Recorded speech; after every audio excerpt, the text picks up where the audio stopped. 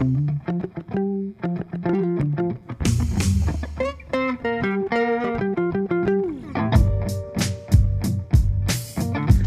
right, welcome to X Garage. Today we're talking about Rastafari, man. That's probably inappropriate for me to be. That was pretty good, though. It was actually that was pretty really good. good. That was really. You can tell you've been studying it quite well. As they do get into like grammar and language is very important to them. So probably pronunciation is important as well. Yes, I would assume so. They have a very interesting dialect that is, well, it is interesting and beautiful to listen to in its own right. So, but I don't mean to be offensive either. Cool. So welcome to X Garage. Thank you for joining us today. We are talking about Rastafari, like I said, and we're going to be talking about hamartiology today, which is the study of sin. Hamartiology. Yeah. What was that? That's my cultural appropriation for the morning. Yes. Okay, cool. It's dialect. Yeah. Hamartiology. Okay. So I don't even know what accent that is, but that's what I like it. Hamartiology. It should be like a pirate word or something. It just that's the kind of word it is. Our parlay, hamartiology. Yeah, we got to have some hamartiology this morning. Got a big old and in a cup of Joe. Yeah. Okay. All right. Enough joking around. Let's get into this. Let's get into this mess. So it's interesting that you would mention their dialect actually this morning because this is sort of tied up in their in how we can understand their perspective on sin. So they actually changed their language because they believe in the power of words. The Rastafarian people, and so in their idea of the power of words, it's kind of similar to many of the charismatic denominations in the United States. This idea of positive affirmation in language and keeping your language positive. And so they will actually go through, and this is how their language changes, is they'll go through and they will get rid of certain syllables in words that sound negative. So syllables that may sound like hate, like or death, or dead, or sin. So they actually try to get rid of syllables and words that sound like these words, or other words that may be negative, or words that they may not want to sort of propagate. Yeah. Like do you have an example? I have one example. Yeah, go for your example. So what Ethan's saying, there's like for the word sincere, this is in one of our resources we came across by Michael Barnett, but he lists a few words which he took from another source, but it seemed like a research type work. Anyway, Barnett writes, you mentioned sincere as one of these words, and so because it has the word sin in it, one of the ways in which they try to redeem society and social structures is actually by changing that something like as small as that to insurly. And then the other one is icerly. And so that they drop out the sin word because they don't want any reference to what is quote unquote going to, like you said, not be positive. That sounds like a very straining the gnat sort of. No, it very much is. And you will and we'll actually see that in their whole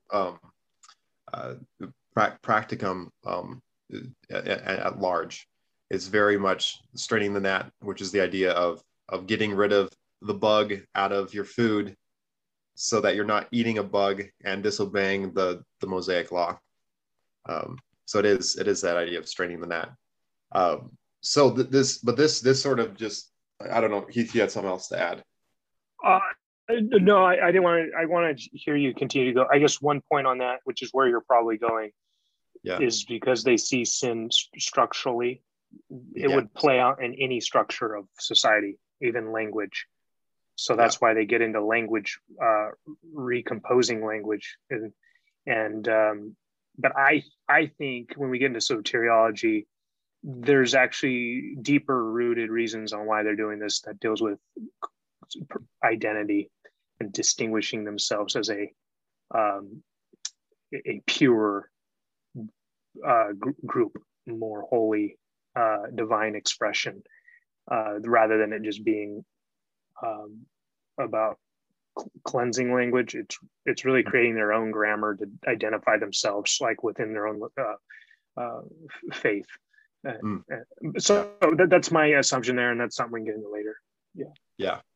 So anyways, it's interesting that they either omit these words or replace them with other things. So like hate, they'd actually replace it with the word love, or the syllable, I guess. And the same thing with death, they'd actually live. And I think our that source, Rastafari in the New Millennium by Michael Barnett, excellent resource for those who want to know more about. At least as far as I know, it seems like a very excellent, very well-researched resource for those of our listeners who want to know more about the subject. And if not, blame it on Syracuse University who put it out. Yeah, in 2014. Yeah, so this is important because this, as Heath was saying, is their idea of sin is it's a structural thing, and it's sort of tied up in their perspective of Babylon. And so Babylon is sort of this overarching term that they use to sort of group together structures such as race, corporations, nations, and organized churches. And these things are inherently sinful because they believe that these structures are in opposition to the will of Jah or God. And so sin in Rastafarianism is simply anything in the opposition of the will of God. But more, there's a sort of an embodiment of sin in the structures, and which they would refer to as Babylon. And they also say that personally, on a personal level, sin is if you are submitting to these structures. That is inherently sinful. So if you're submitting to these structures, being downpressed by the downpresser, you are living in sin. And they would also say probably the ultimate sin would be, and sort of in a different stream of things, but sort of connected to this, is actually the rejecting of Haile Selassie as the returned and ultimate savior. That they actually say that would be the major sin at the church at large. So say all the rest of the church, they go, well, they've rejected that Haile Selassie is a returned savior, and that is the biggest sin because he is the returned savior. And so that would be the most condemning sin for them, because they don't receive that eternal life that the kingdom of Haile Selassie is bringing into play. And it wouldn't, correct me if I'm wrong, but it seemed like to me that they didn't care so much as the exact way that plays out, the messiahship of Emperor Selassie or his deity or however that looks, but as long as he is a messiah type figure, then that is sufficient for them. Yeah. Yes. I know in my research, some of the more strict sects actually see this separation between Jesus, which they actually would not pronounce his name Jesus. They'd actually kind of go Yeshu or Jesus. I don't know how exactly they would say it, but they put a hyphen in there in the word Jesus, because they believe that Jesus is also a Western idea to downpress them, and that the true Jesus came to atone for their sins through his death, and put to death basically put away death.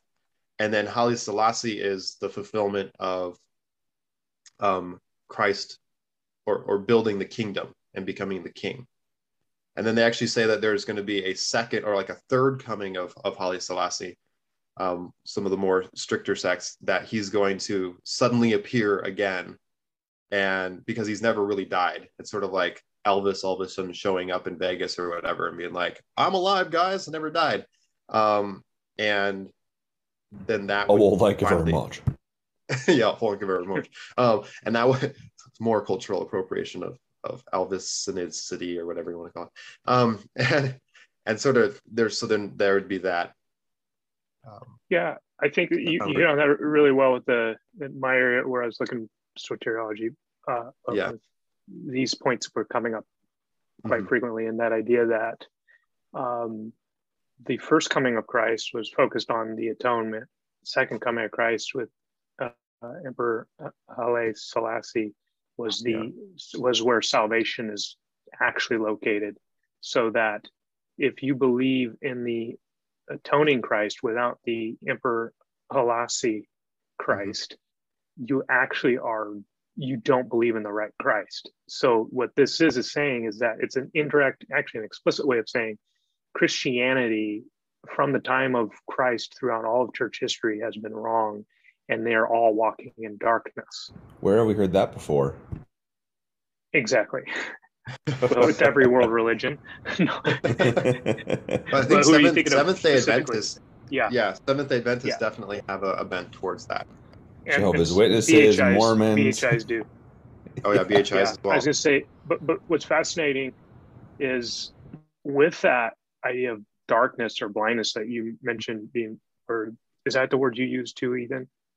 Those who are blinded, I guess, or rejecting. Okay, that basically image. Identifying, and with that book that we both mentioned, the idea that with that, those who are believing in the Christ, as we would argue in Scripture itself, just by reading it, would argue, if you believe in that Jesus, without Emperor Haile Selassie, you are Babylon. Like, that is the identification of being a part of that.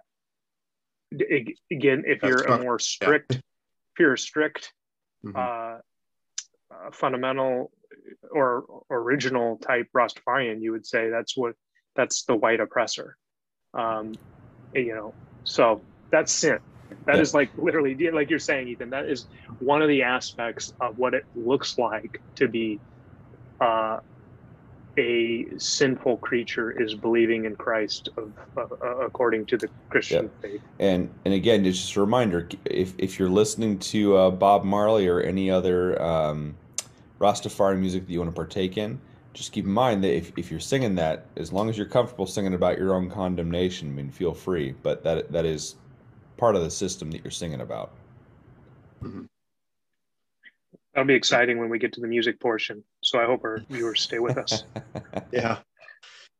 And it's also interesting because there's actually some sects of Rastafarian that believe that till the arrival of Haile Selassie, that the African American or African communities in the West have been under judgment of God, and that this judgment has been acted through systematic racism upon them. And it wasn't until Haile Selassie showed up that they were released from that. And so that once again comes back to that idea that if they are to remain under those oppressive systems, that would be considered remaining in sin. Once again, that remaining in Babylon. And so that's once again that drives them into, once again, this idea of needing to return to Ethiopia, return to Zion, which could be Ethiopia or Africa. Their need to do that because that is the way of coming out of it. There are some other just sort of outlying things. They do believe that the wages of sin is spiritual death. which they would describe as separation from God, which a lot of Orthodox Christian beliefs. I mean, that's sort of a more Orthodox view, but they kind of delve more deep into it, where they actually say that if you were truly following all the laws, or getting out from underneath these structural systems, that you could actually not physically die.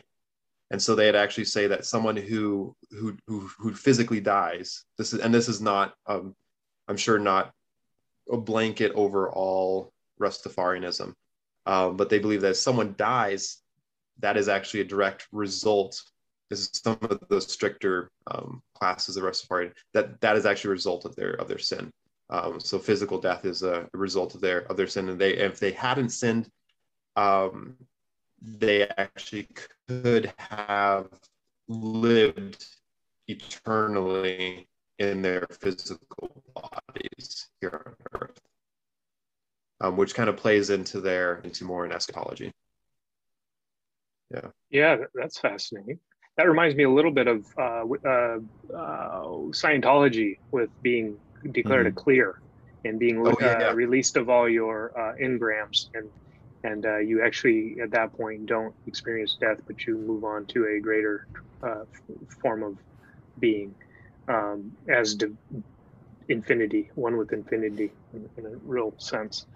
Infinity, and for those who did not follow our Scientology series, just check it out. We talk about all the terms they use, like infinity, or check on our book. That's out as well. It is. But on that point, you mentioned, you can't really, like you said, you can't really speak about hamartiology or sin or any doctrine within the Rastafarianism, because they don't have, not that they don't really, but they don't have a central creed. They don't have a kind of like a marker of faith. But what we can do when you research this group, by looking at particular groups, you see what their foundational beliefs, what type of traditions come out of that.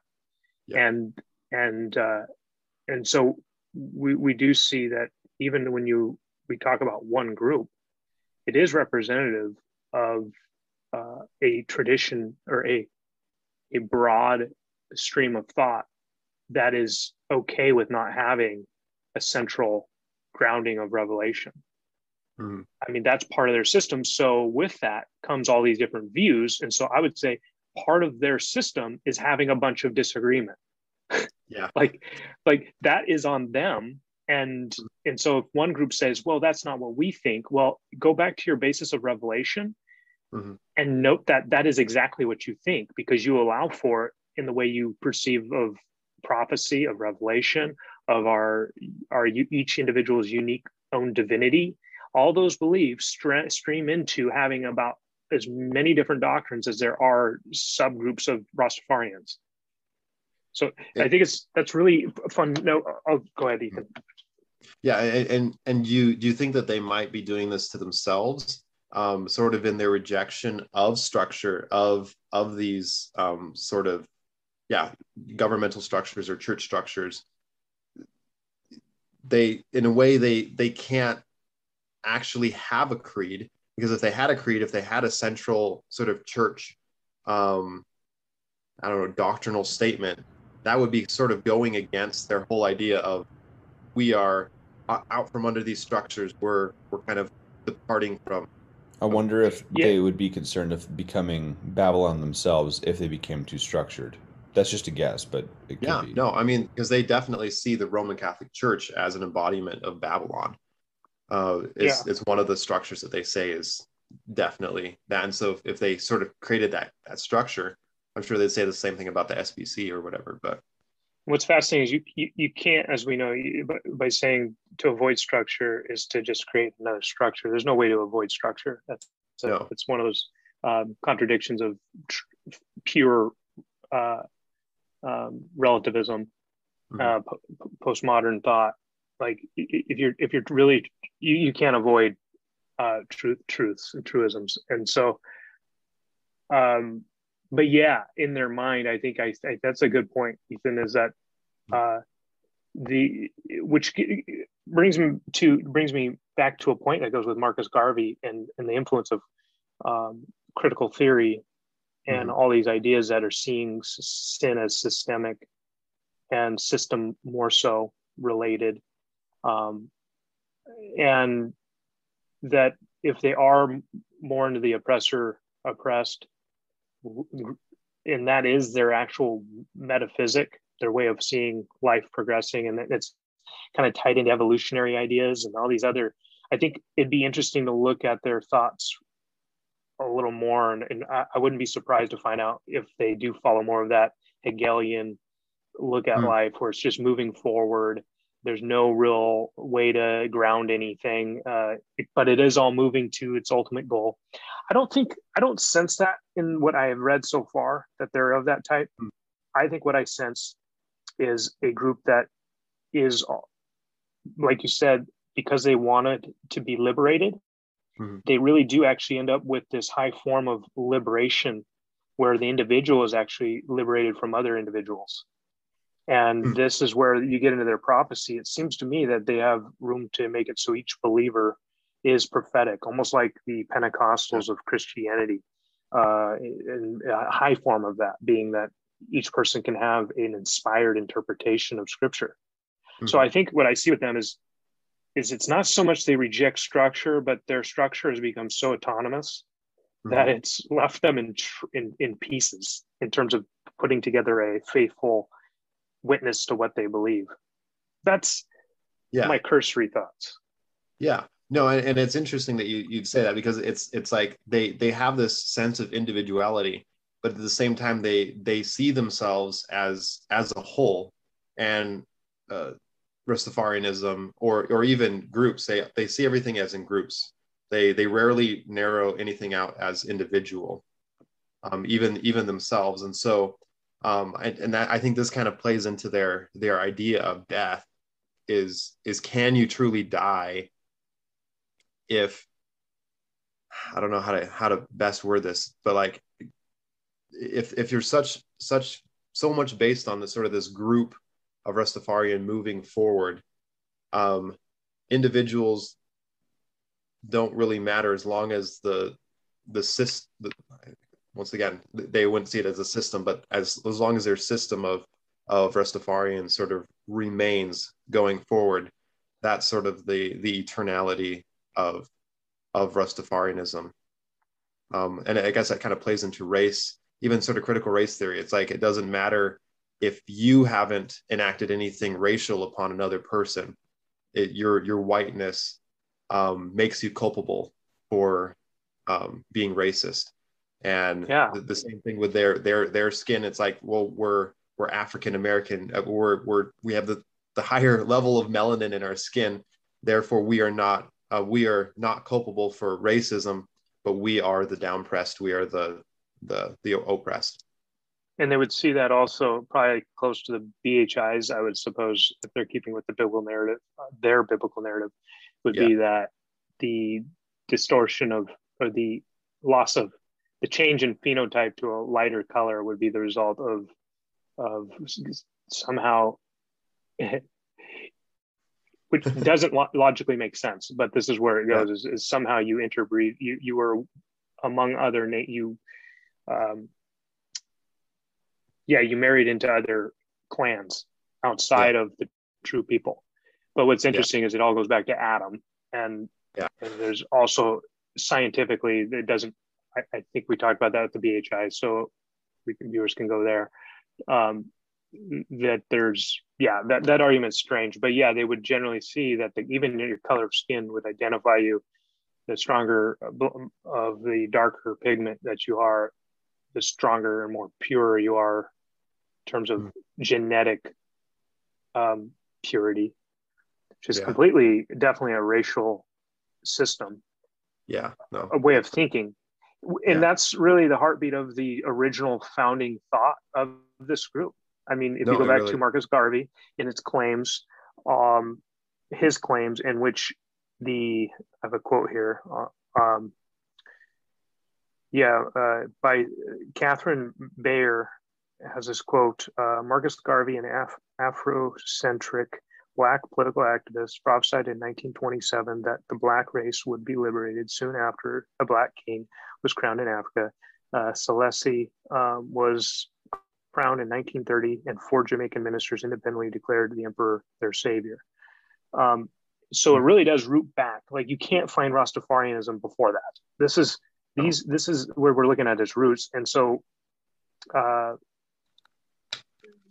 idea that a lot of its core hermeneutology is rooted in racial ideology, and like you noted, more of a corporate view. Again, it's seeing groups of people in their color. So those are intertwined. Yeah.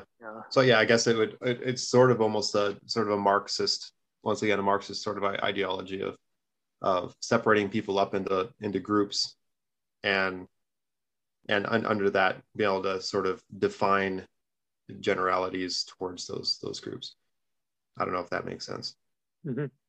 Yeah, I did come across a bit. I'm not sure whose book it was from, saying that they do highlight individual sin, but the clear emphasis on all of what they do is corporate. Yeah. And there are very small streams that are closer to Christian views, even when it comes to Christ. They don't honor Selassie in the same way as most of the Rastafarians. So they're almost like I'm guessing it's a very small group of people who claim to be Rastafarian who would actually not have that would locate sin within the subject as a transgressor before God in an individual way. That would be a very, very small group within Rastafarian thought. Yeah. Cool. Awesome, guys. We're just about done with our time here. Any final thoughts before we wrap it up? Once again, with this, we're just I feel like we've barely scratched the surface on hamartiology. Like, we didn't get into what their full view of personal sin and all that sort of stuff. But we're gonna try to put together a book on the Rastafarian, like we did with the Scientology, and try to get that out to you guys and sort of flesh some of these ideas out a little bit more. Cool. Do you Ethan, do you have a bit on the individual side of it? No, ready, I just started researching it, and it I ran out of time. We can come back to this. I don't think there is much, and I don't think there is. Okay. I mean, maybe what you said might be it. Yeah. What you said might be it. Okay. I just want to make sure we could also come back to your points in our next session for our viewers and for me as well, and Jake, because I'm interested in any individualistic view of sin they have. Yeah. Cool. Awesome, guys. Well, thank you for joining us on X Garage Day. We enjoyed your company virtually. I guess in the future tense would be more appropriate. We will enjoy your company while we're not actually there, but because it's a video and we're doing this beforehand. But anyway, that was confusing. All right, thank you for joining us on X Garage. X Garage. Yeah. Yeah.